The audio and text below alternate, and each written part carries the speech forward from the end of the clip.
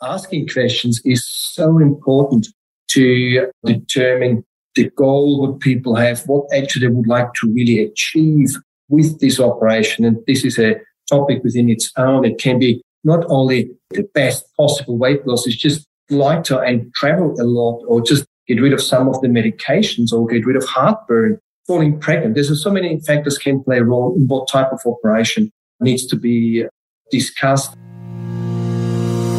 Welcome to the Australian Weight Loss Surgery Podcast, where every 2 weeks we explore all the aspects of the weight loss surgery journey. You'll hear from a range of experts, including bariatric surgeons, psychologists, patients, and dietitians, sharing up-to-date informative advice to help fast-track your long-term weight loss success. Welcome back to the Australian Weight Loss Surgery Podcast. I'm Jackie Lewis, I'm your host, and I'm the clinical nutritionist for Be and Healthy. So today's episode, we're going to cover all things bariatric surgery, ranging from who qualifies and how, and what are the implications of bariatric surgery, the benefits, and who performs the surgery.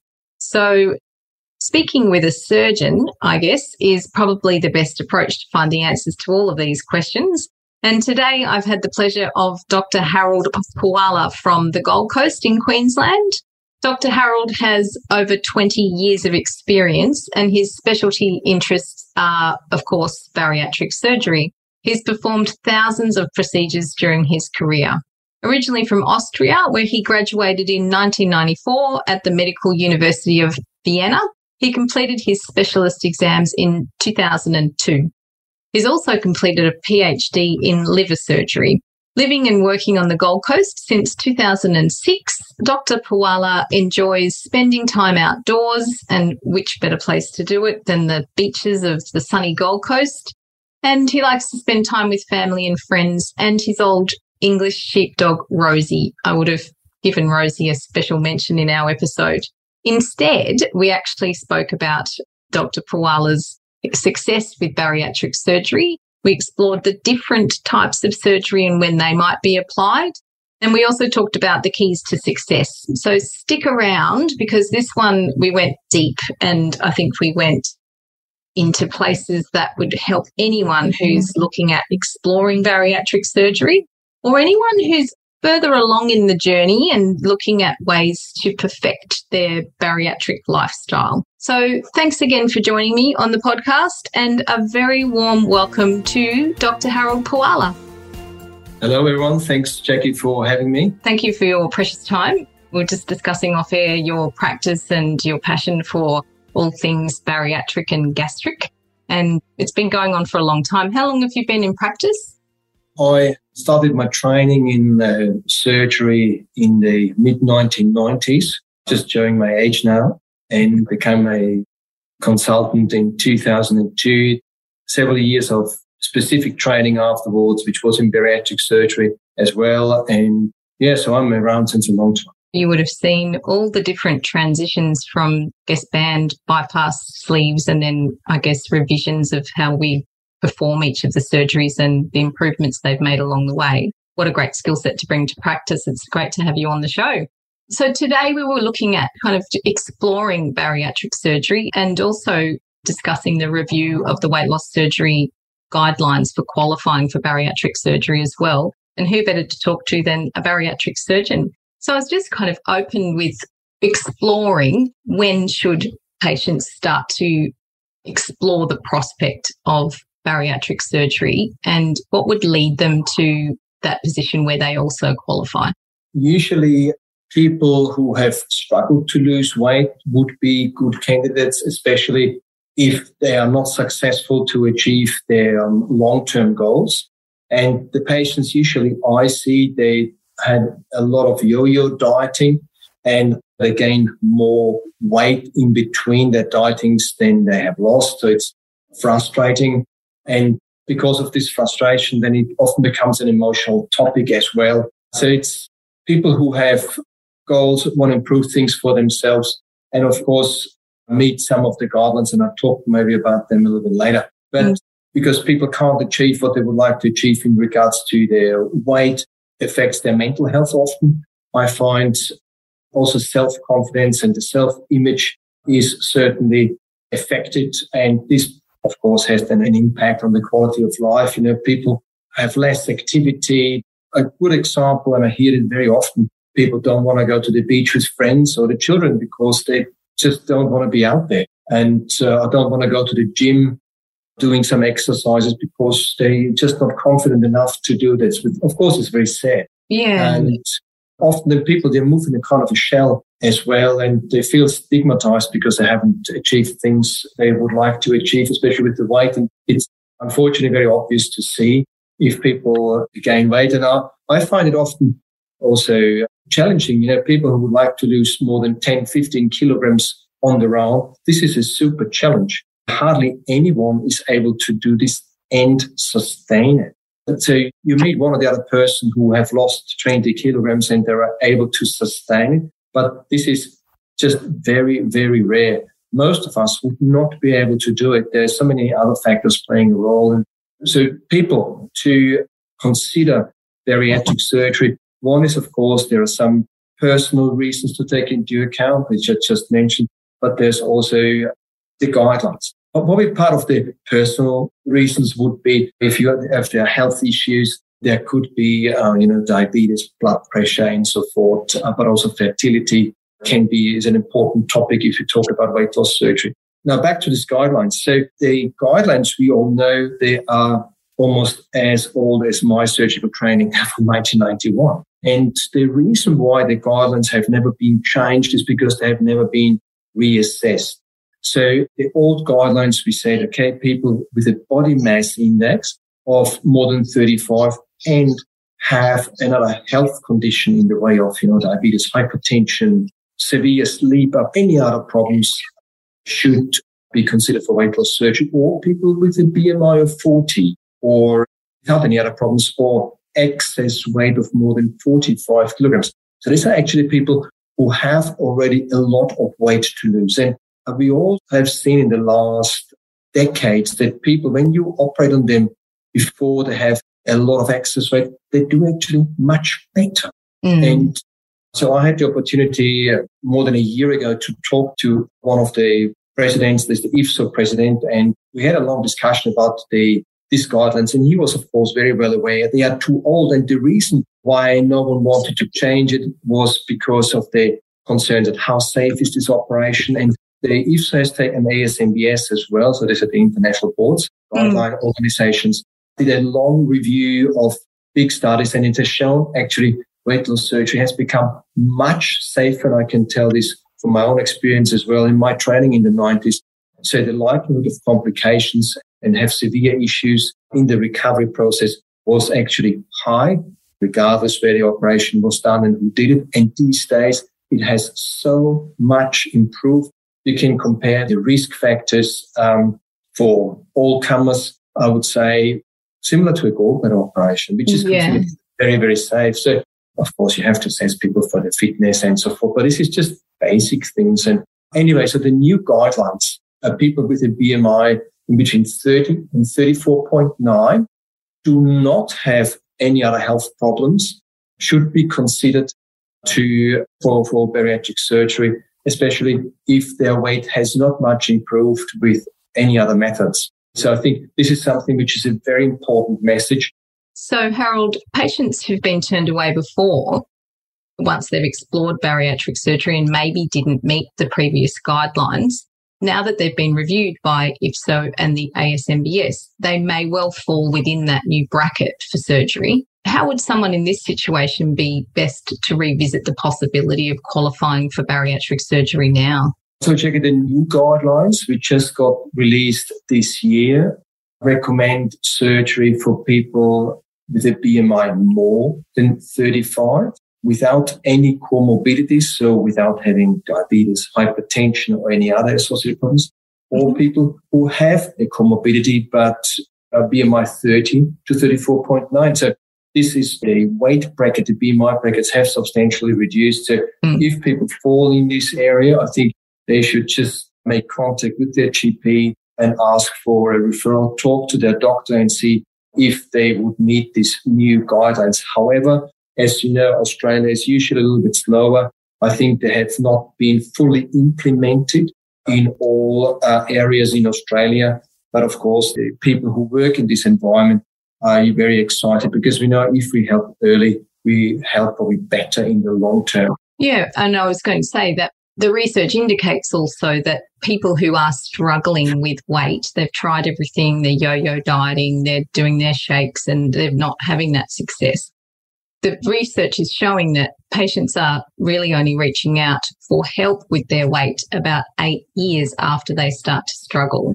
And it's based around stigma, their own internal stigma. I'm failing and my body's not responding to the things I'm doing. And really, if I'm exercising and I'm watching my calories, I should be losing weight, which we know is not the case. It's not always a case of calories in, calories out when there's a metabolic picture involved.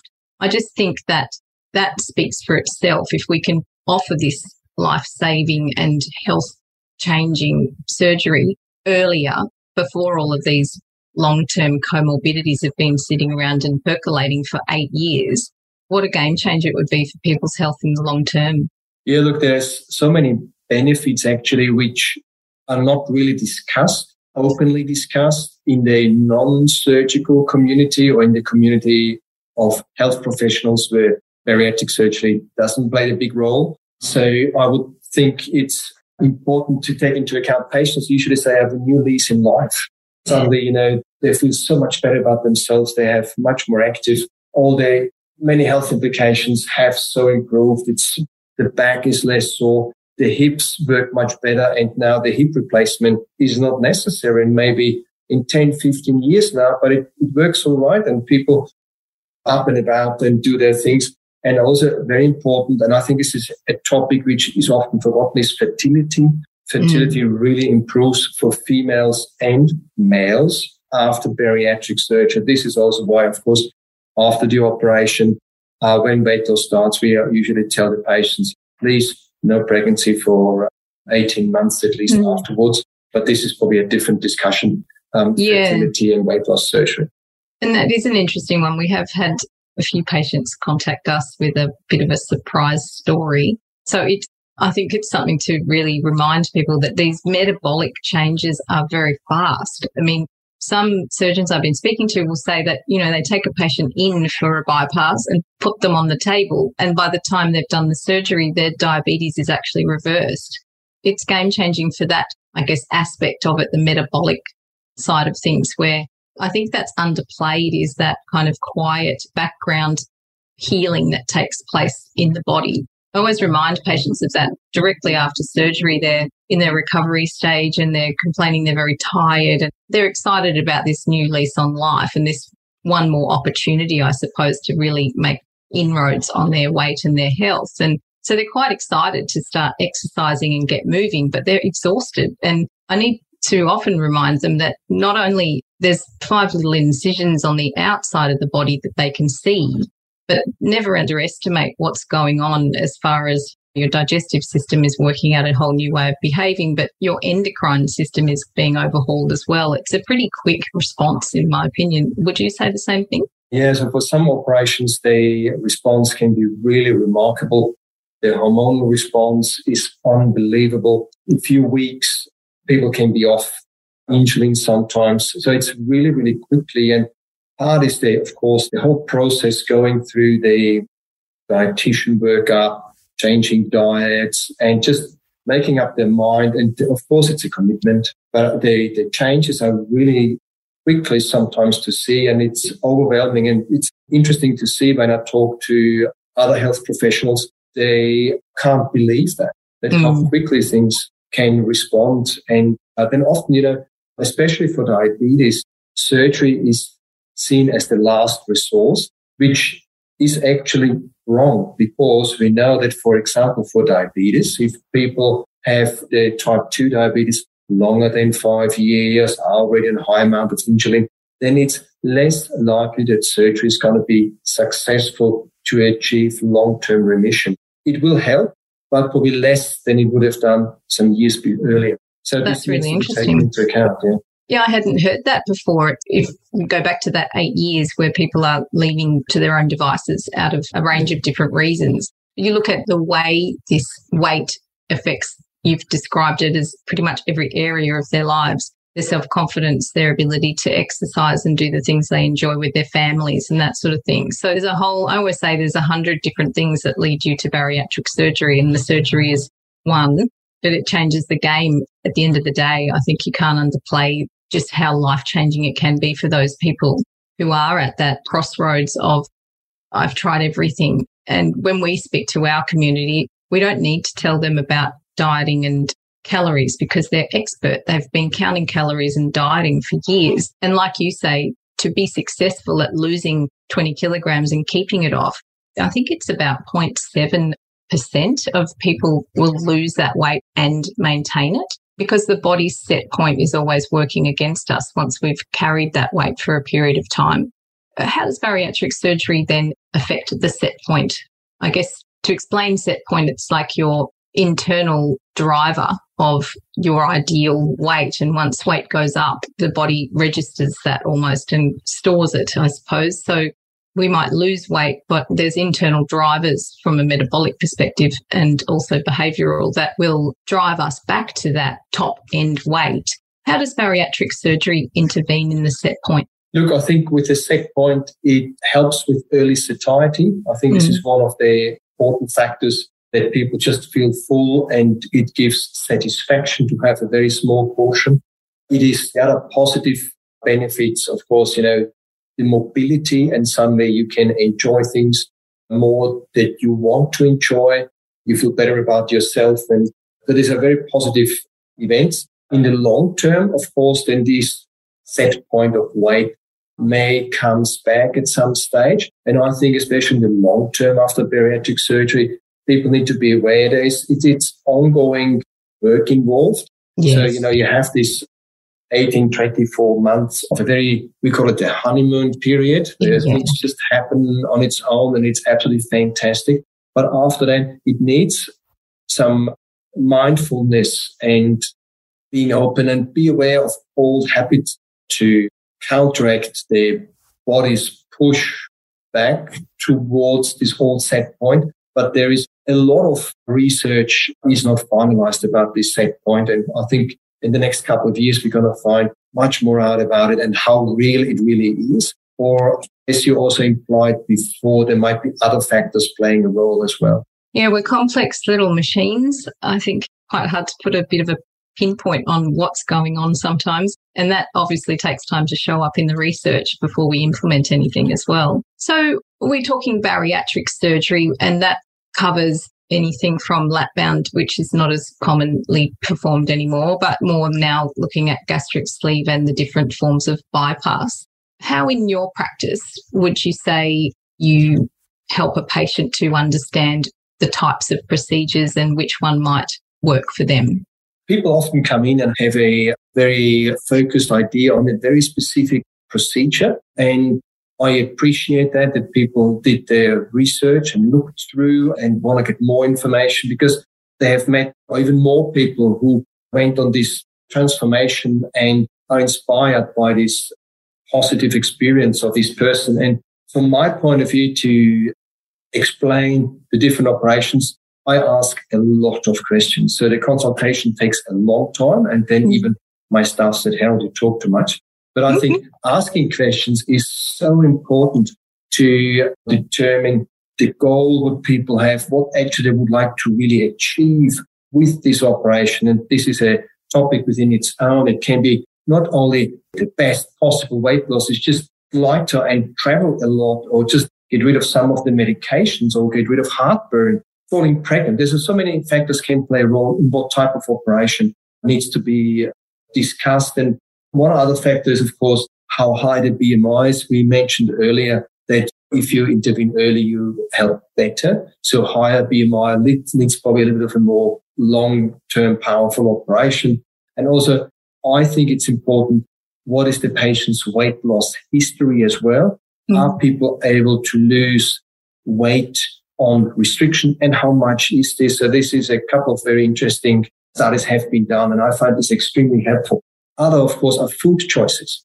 People who love soft drinks and sweets need an operation which helps them to look for something else because they may not like it anymore, just to give them better options. Then some problems with the intestines, needs to be taken into account as well. But also the profession, what people have, the job what people have needs to be taken into account. I think it's extremely important. Good example is a chef, for example, needs to know that a gastric bypass can change taste. So which means if you cook, and this is what you do for a living, it's important you probably, if you're very successful, continue the way you have done it before, even after your weight loss operation. So there needs to be an awareness about this. Or people who need to travel a lot or wants to travel a lot, work rurally. This is important. Also take into account, did they have previous surgeries, previous bariatric surgery or bowel surgery or a big cut on the tummy. This all needs to be taken into account to suggest the best possible operation. For me, one of the important things is, what is the person's goal? This is how it's usually the first question in the whole consultation. It is interesting, I think, with everything we've got access to now as far as the internet goes, and there's a lot of bariatric forums on Facebook that people will join if they're considering the surgery. And I think they draw their own information from there. And you're right, it's a lot of the time I saw this particular procedure work for a friend of mine, so I want that. But what you've just explained is how individual it is and how it always comes back to the idea of the patient and what their goals are, but also looking at, from a surgical perspective, the longevity of the procedure. So there's no, down the track, there's less need for revision or less different, I guess, problems that arise from lifestyle, like you say, if they travel a lot or they've got limited access to the different foods they need, that sort of thing. I think it's much more of a bigger picture when we consult with the professionals and actually take on, I guess, the reasons why they're indicating one procedure over another.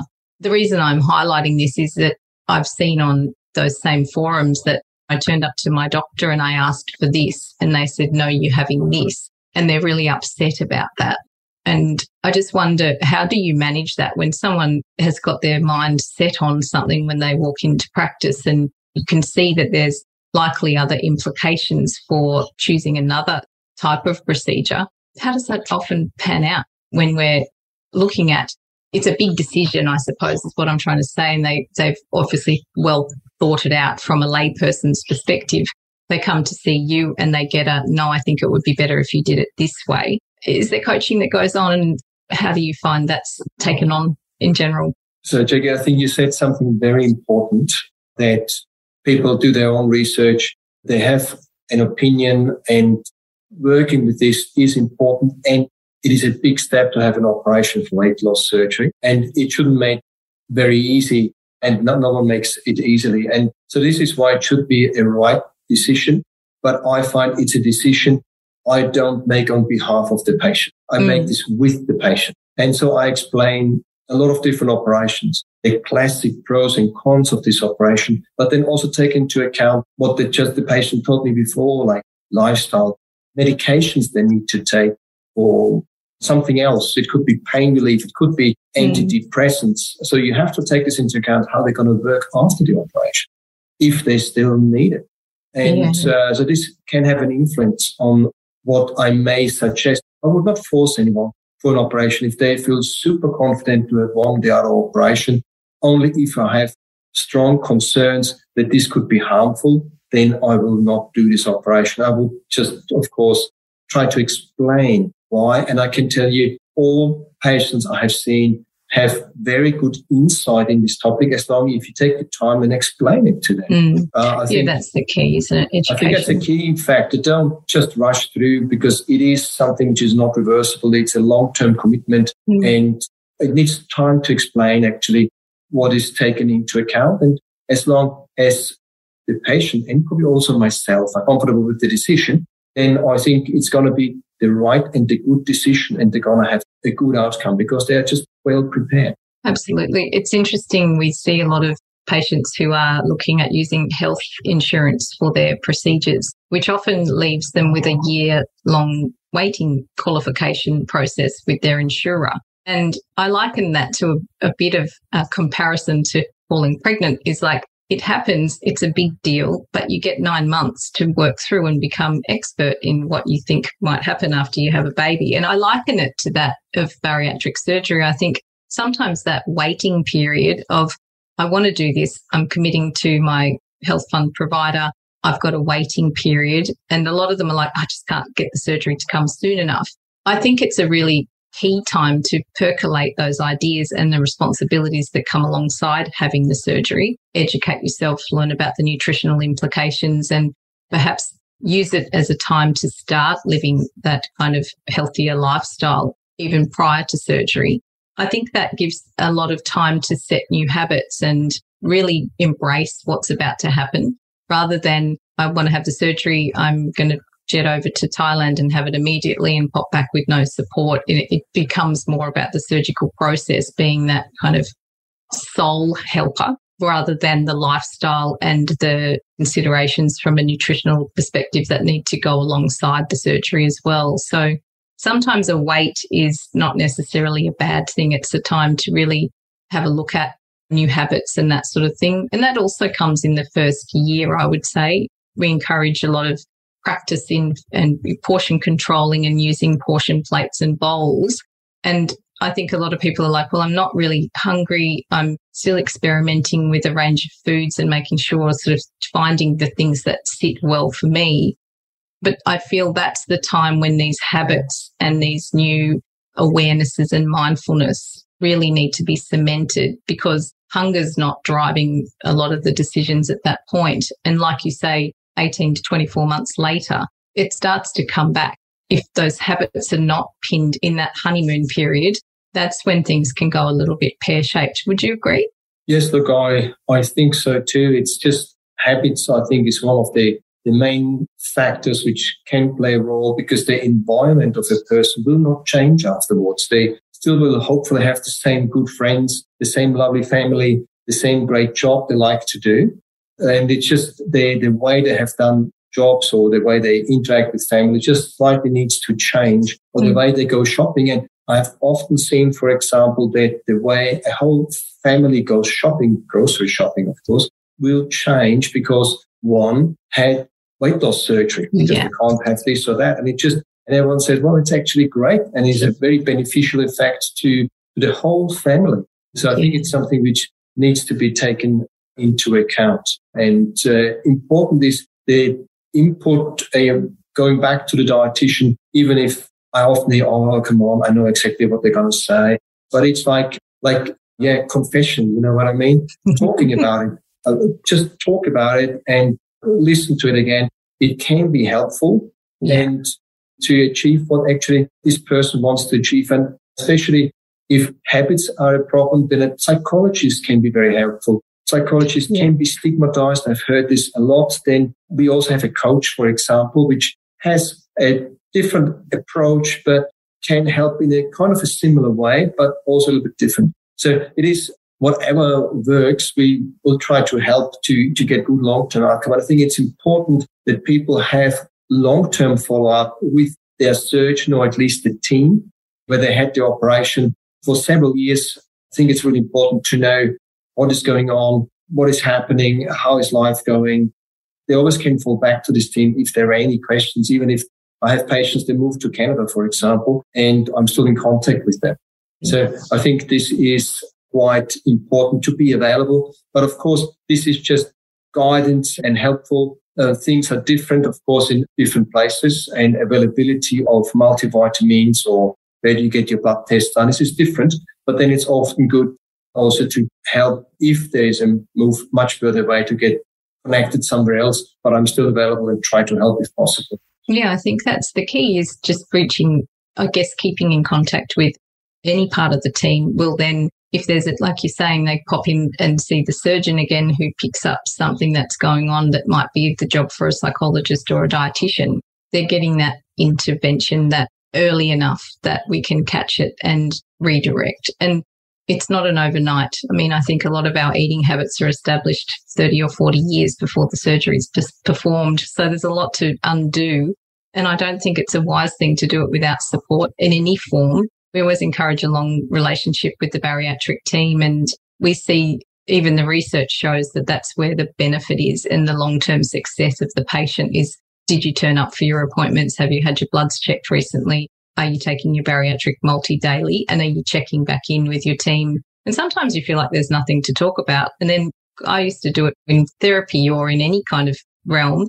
You walk in and think, oh, I've got not really much to report. And sometimes they're the sessions where some really pertinent things and really helpful, I guess, solutions come up, is when you're not preempting, oh, I know what they're going to say and, oh, my God, this is happening. But we always encourage that, like if there is weight regain, to catch it early and reach out to the team and say, hey, something's going on.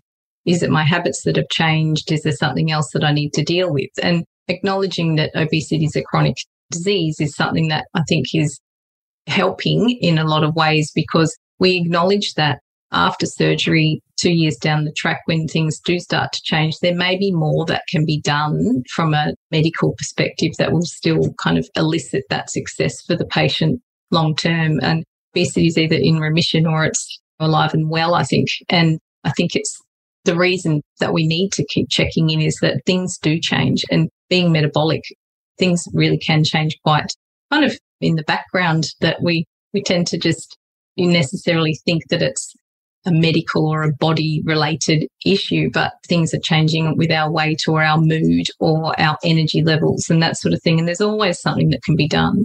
Talking about procedures, tell me a little bit about the different procedures that are carried out in your clinic, Harry. In my practice, I do a lot of different procedures. So one of the common procedure is, of course, the gastric sleeve.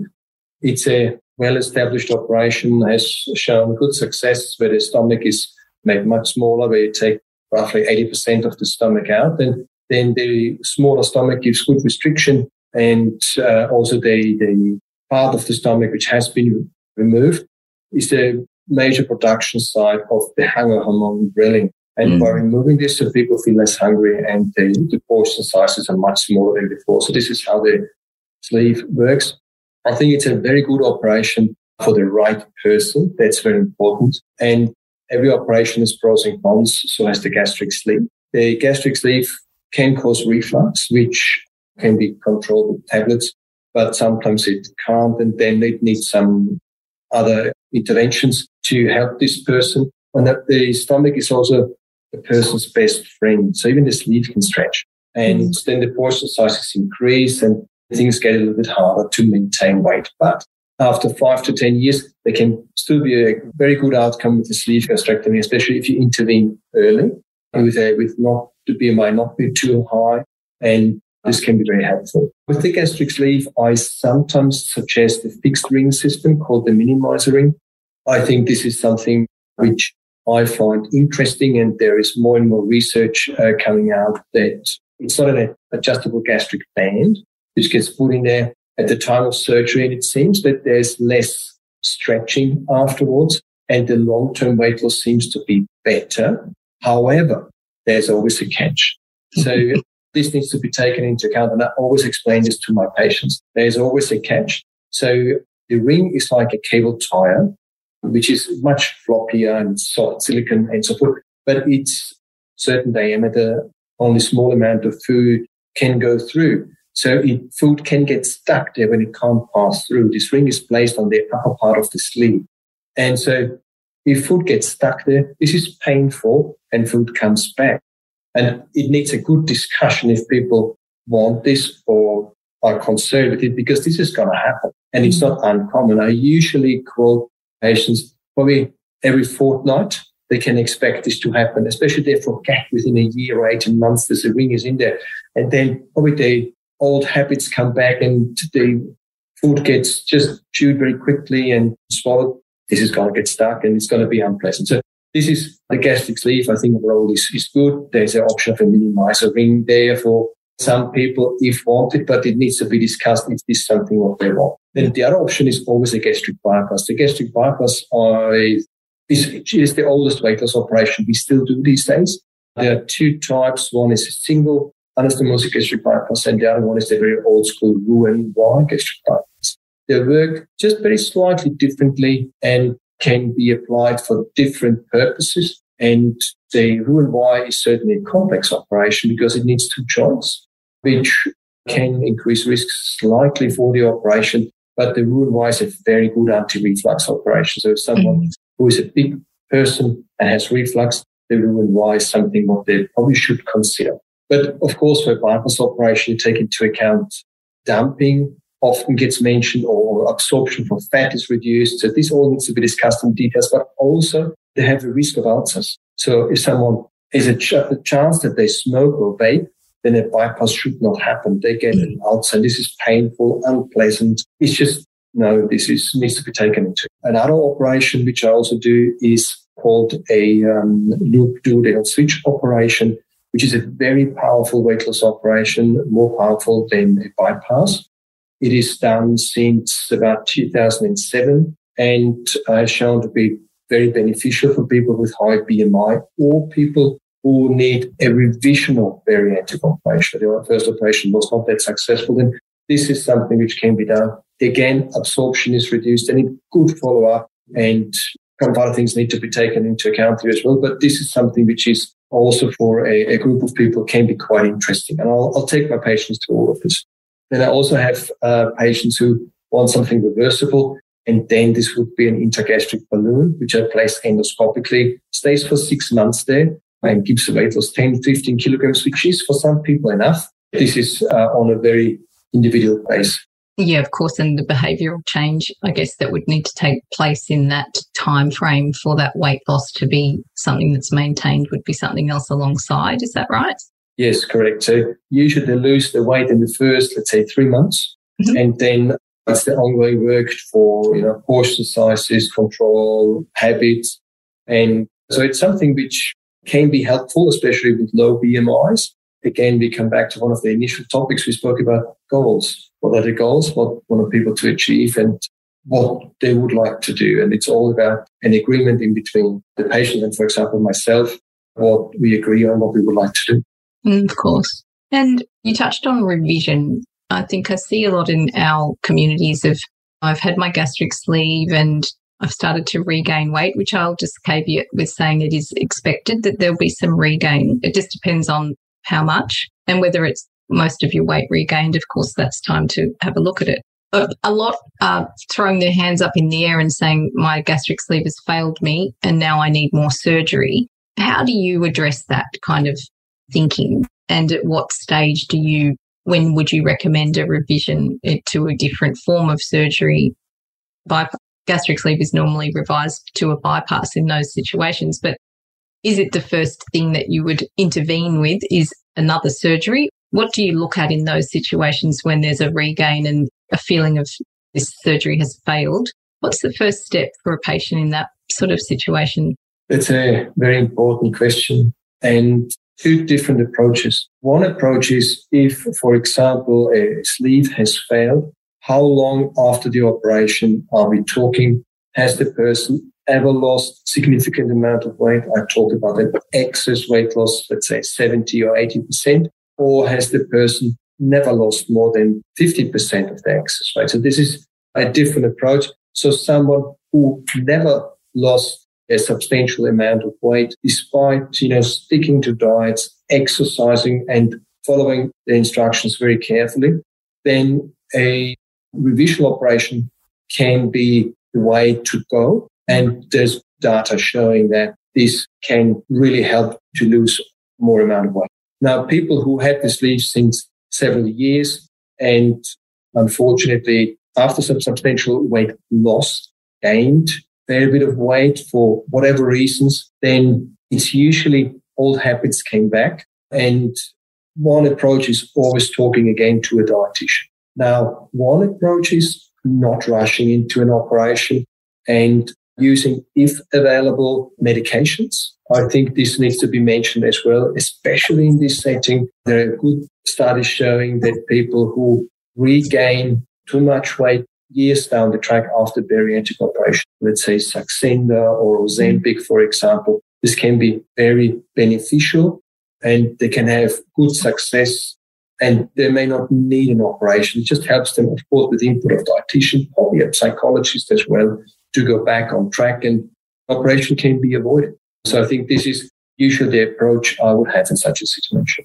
It's a great point, and it's one to bring up because I think, firstly, patients feel that they've failed and they don't want to turn up and say, I've failed, my habits have changed again and I'm not eating my protein first. And that's kind of the first thing we see happens, and evidence shows it's about 12 months after surgery, that kind of bariatric guideline of eating with meals containing 50% protein and eating that first. That's when those sorts of things start to flip and the carbs can come back in, which will then spark off a whole cascade of more hunger, more cravings, that sort of thing.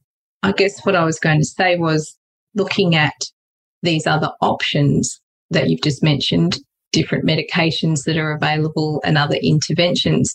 This is, again, the key to coming back to the team and saying, hey, I'm struggling again. It's either, yes, I've changed my habits. Can you help me reassess that and reset those with maybe some psychology or maybe some dietitian intervention?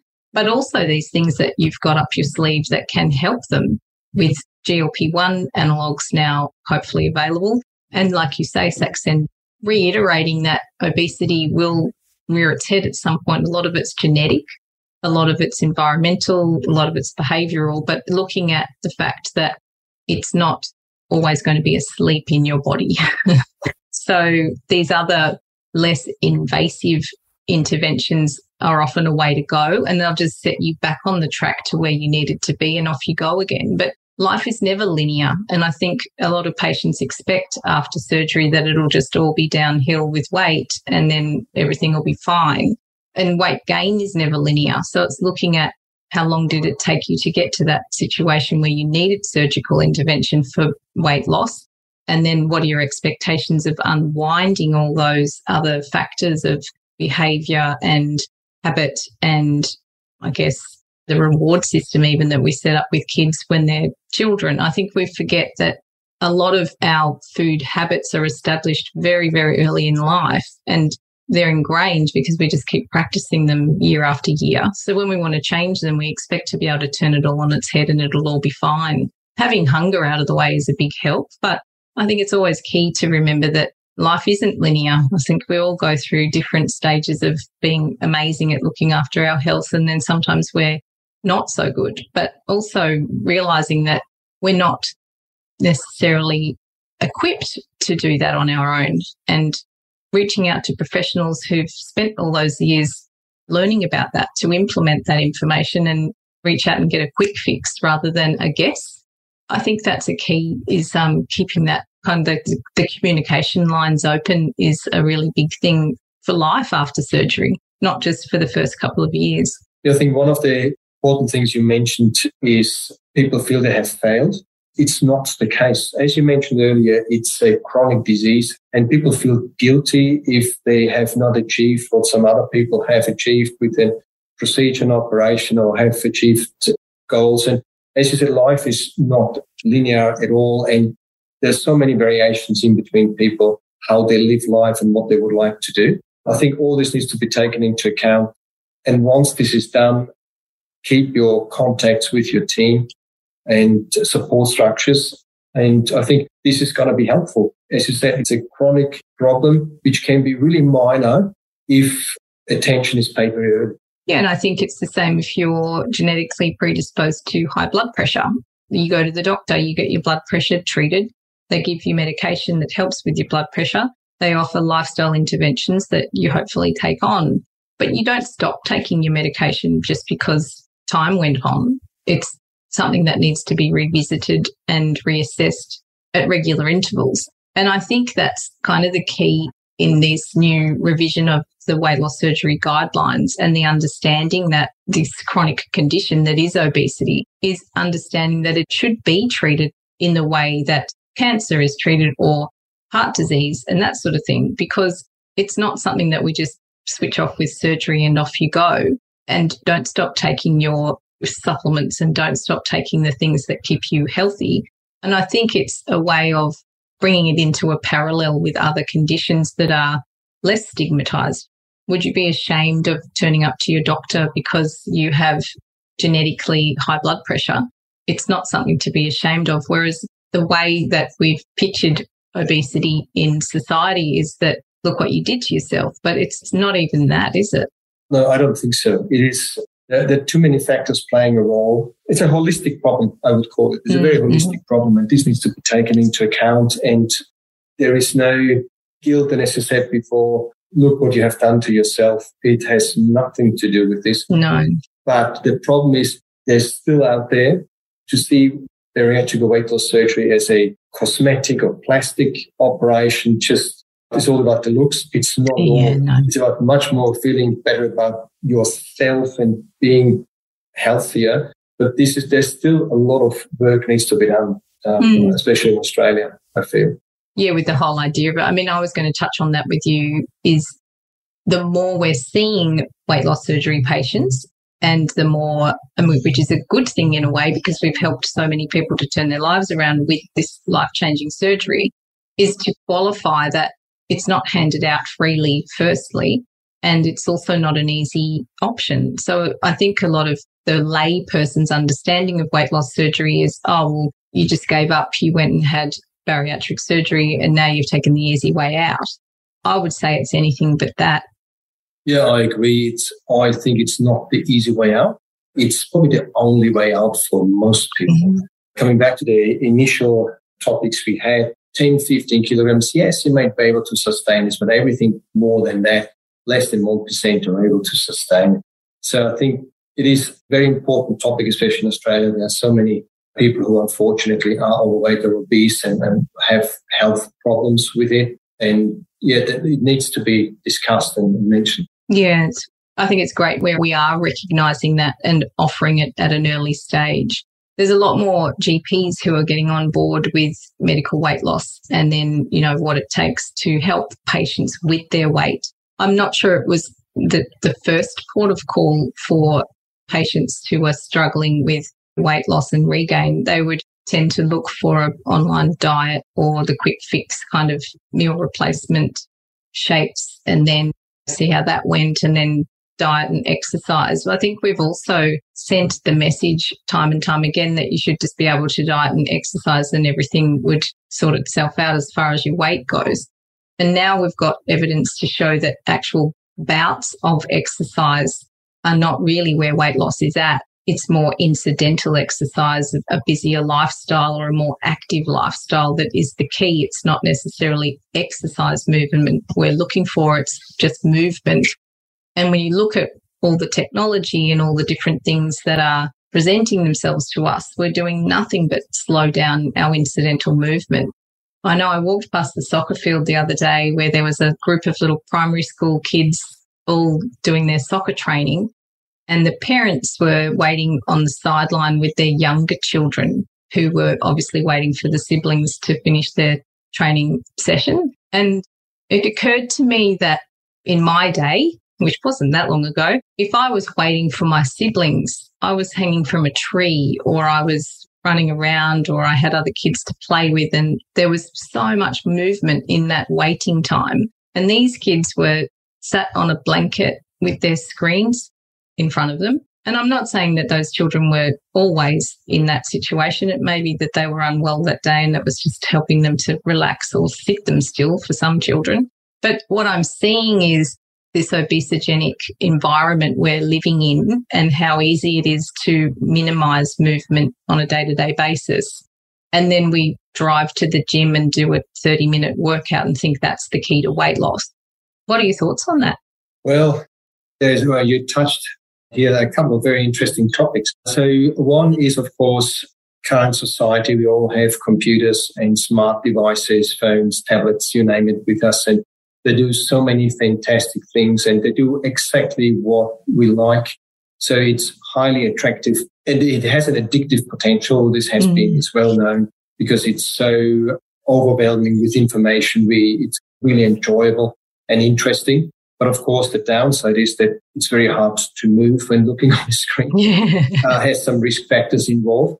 And this is a problem. And even if parents try to take this screen off their child, there's going to be screaming and yelling, and it's going to be almost a fight to get this young one off this screen because it's hard to explain and it's so difficult to understand, especially when you're very young.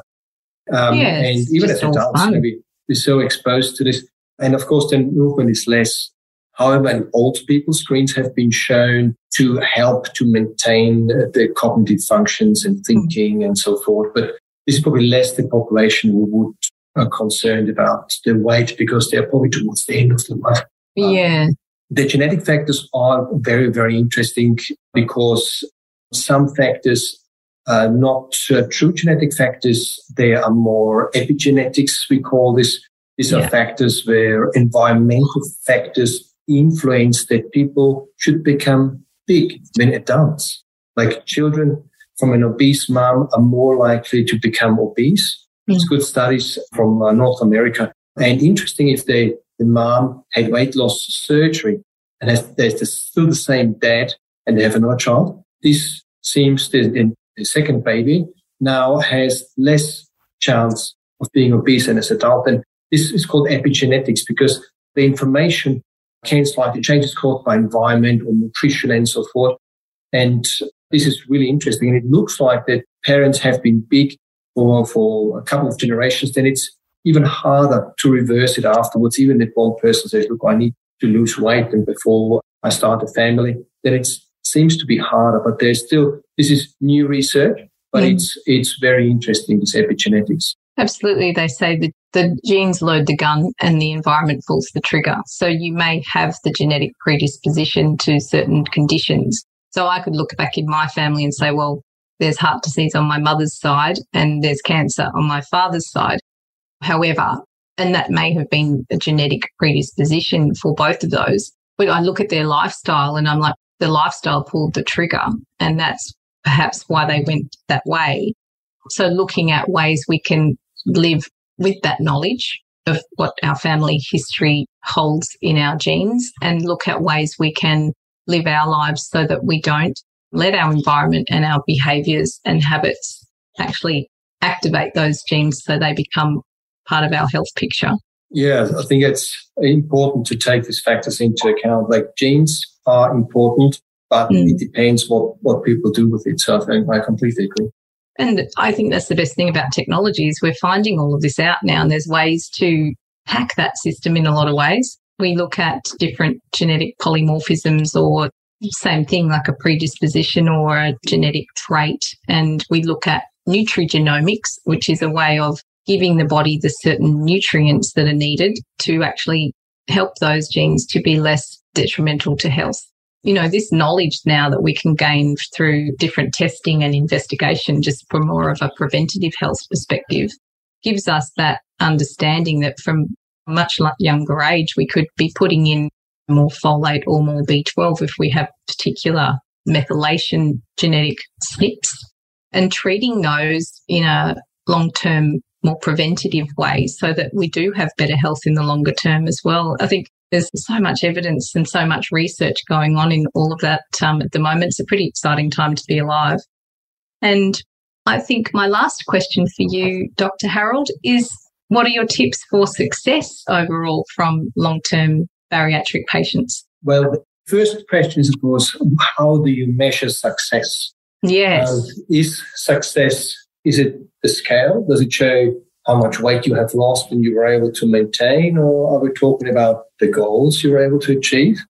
Like coming off one or the other medication, falling pregnant, going on all the theme park rides you wanted to go. I think this is more where I see the success. However, the long-term success of an operation is important in the way of being mindfulness. And it's seeing if things are changing and old habits come back. Oh, we get this lolly bag now, or this chocolate in between is really helpful. There's so much stress. Then I think re-engage in between your normal follow-up appointments with the dietitian or with the surgical team. You have seen a psychologist and help you to achieve what you would like to achieve for yourself in the long term. So follow up and staying in contact is really important. Also, the other success is to stay healthy as well. So being aware, okay, there will be some weight gain, which is going to be normal because once you have lost weight, your body burns less energy. So eating less helps to lose weight, but at some stage you burn also less energy. So even eating slightly more can lead to a little bit of weight gain. And this is all within a normal area what the human body wants to do to compensate after such an operation. And this is all normal and needs to be accepted, but it becomes more than reconnecting with dietitian, the surgical team, or the psychologist is very important. Another thing which I think needs to be mentioned is stay on the multivitamins. We have seen very concerning deficiencies for patients who thought, well, I don't need that, I feel fine. But often once you have developed deficiencies from vitamins or micronutrients, some of them are unfortunately not reversible. Mm-hmm. And then it can be very hard and difficult to change things and can be disappointing because people may have excellent success, but because of not taking into account nutritional advice or input, they have significant disadvantages. So I think this is the couple of things I would believe is part of the success. Being mindful, be aware of your goals, what you would like to do, believe in yourself. That's important. Have a good team. Make sure you choose the right team as well, that you are able to have contacts down the line, follow up, some blood tests done. Follow-ups can be done even easily over the phone if you're a very busy person or if it's further away.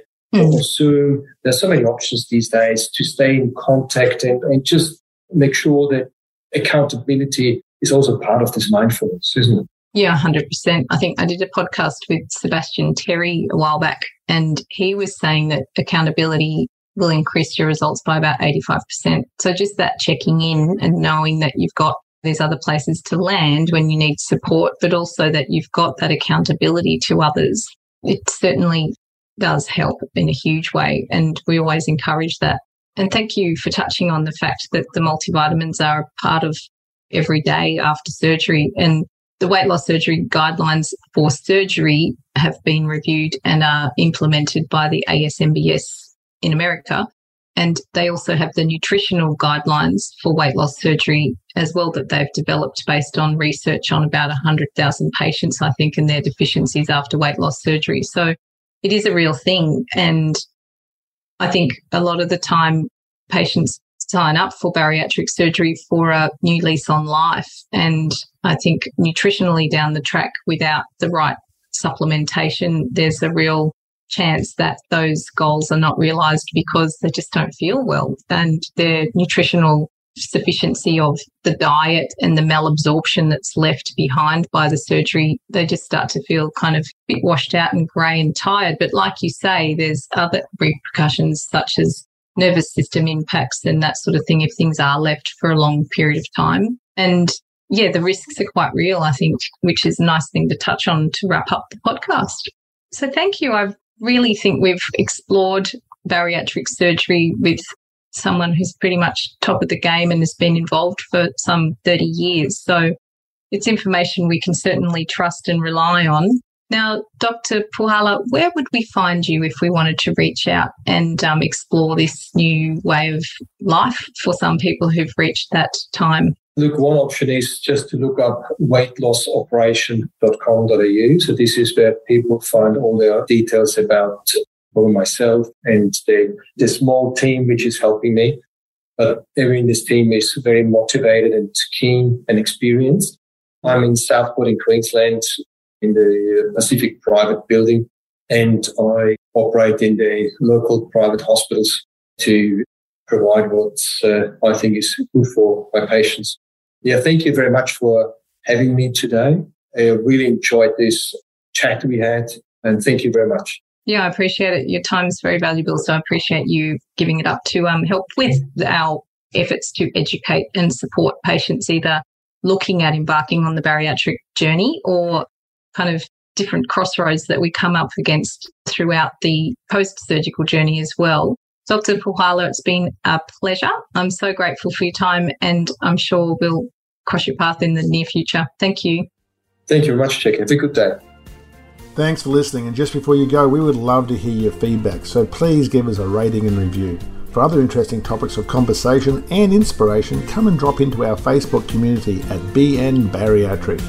If you've enjoyed our podcast, we hope you will share on your Facebook or Instagram and hit subscribe so you'll never miss an episode.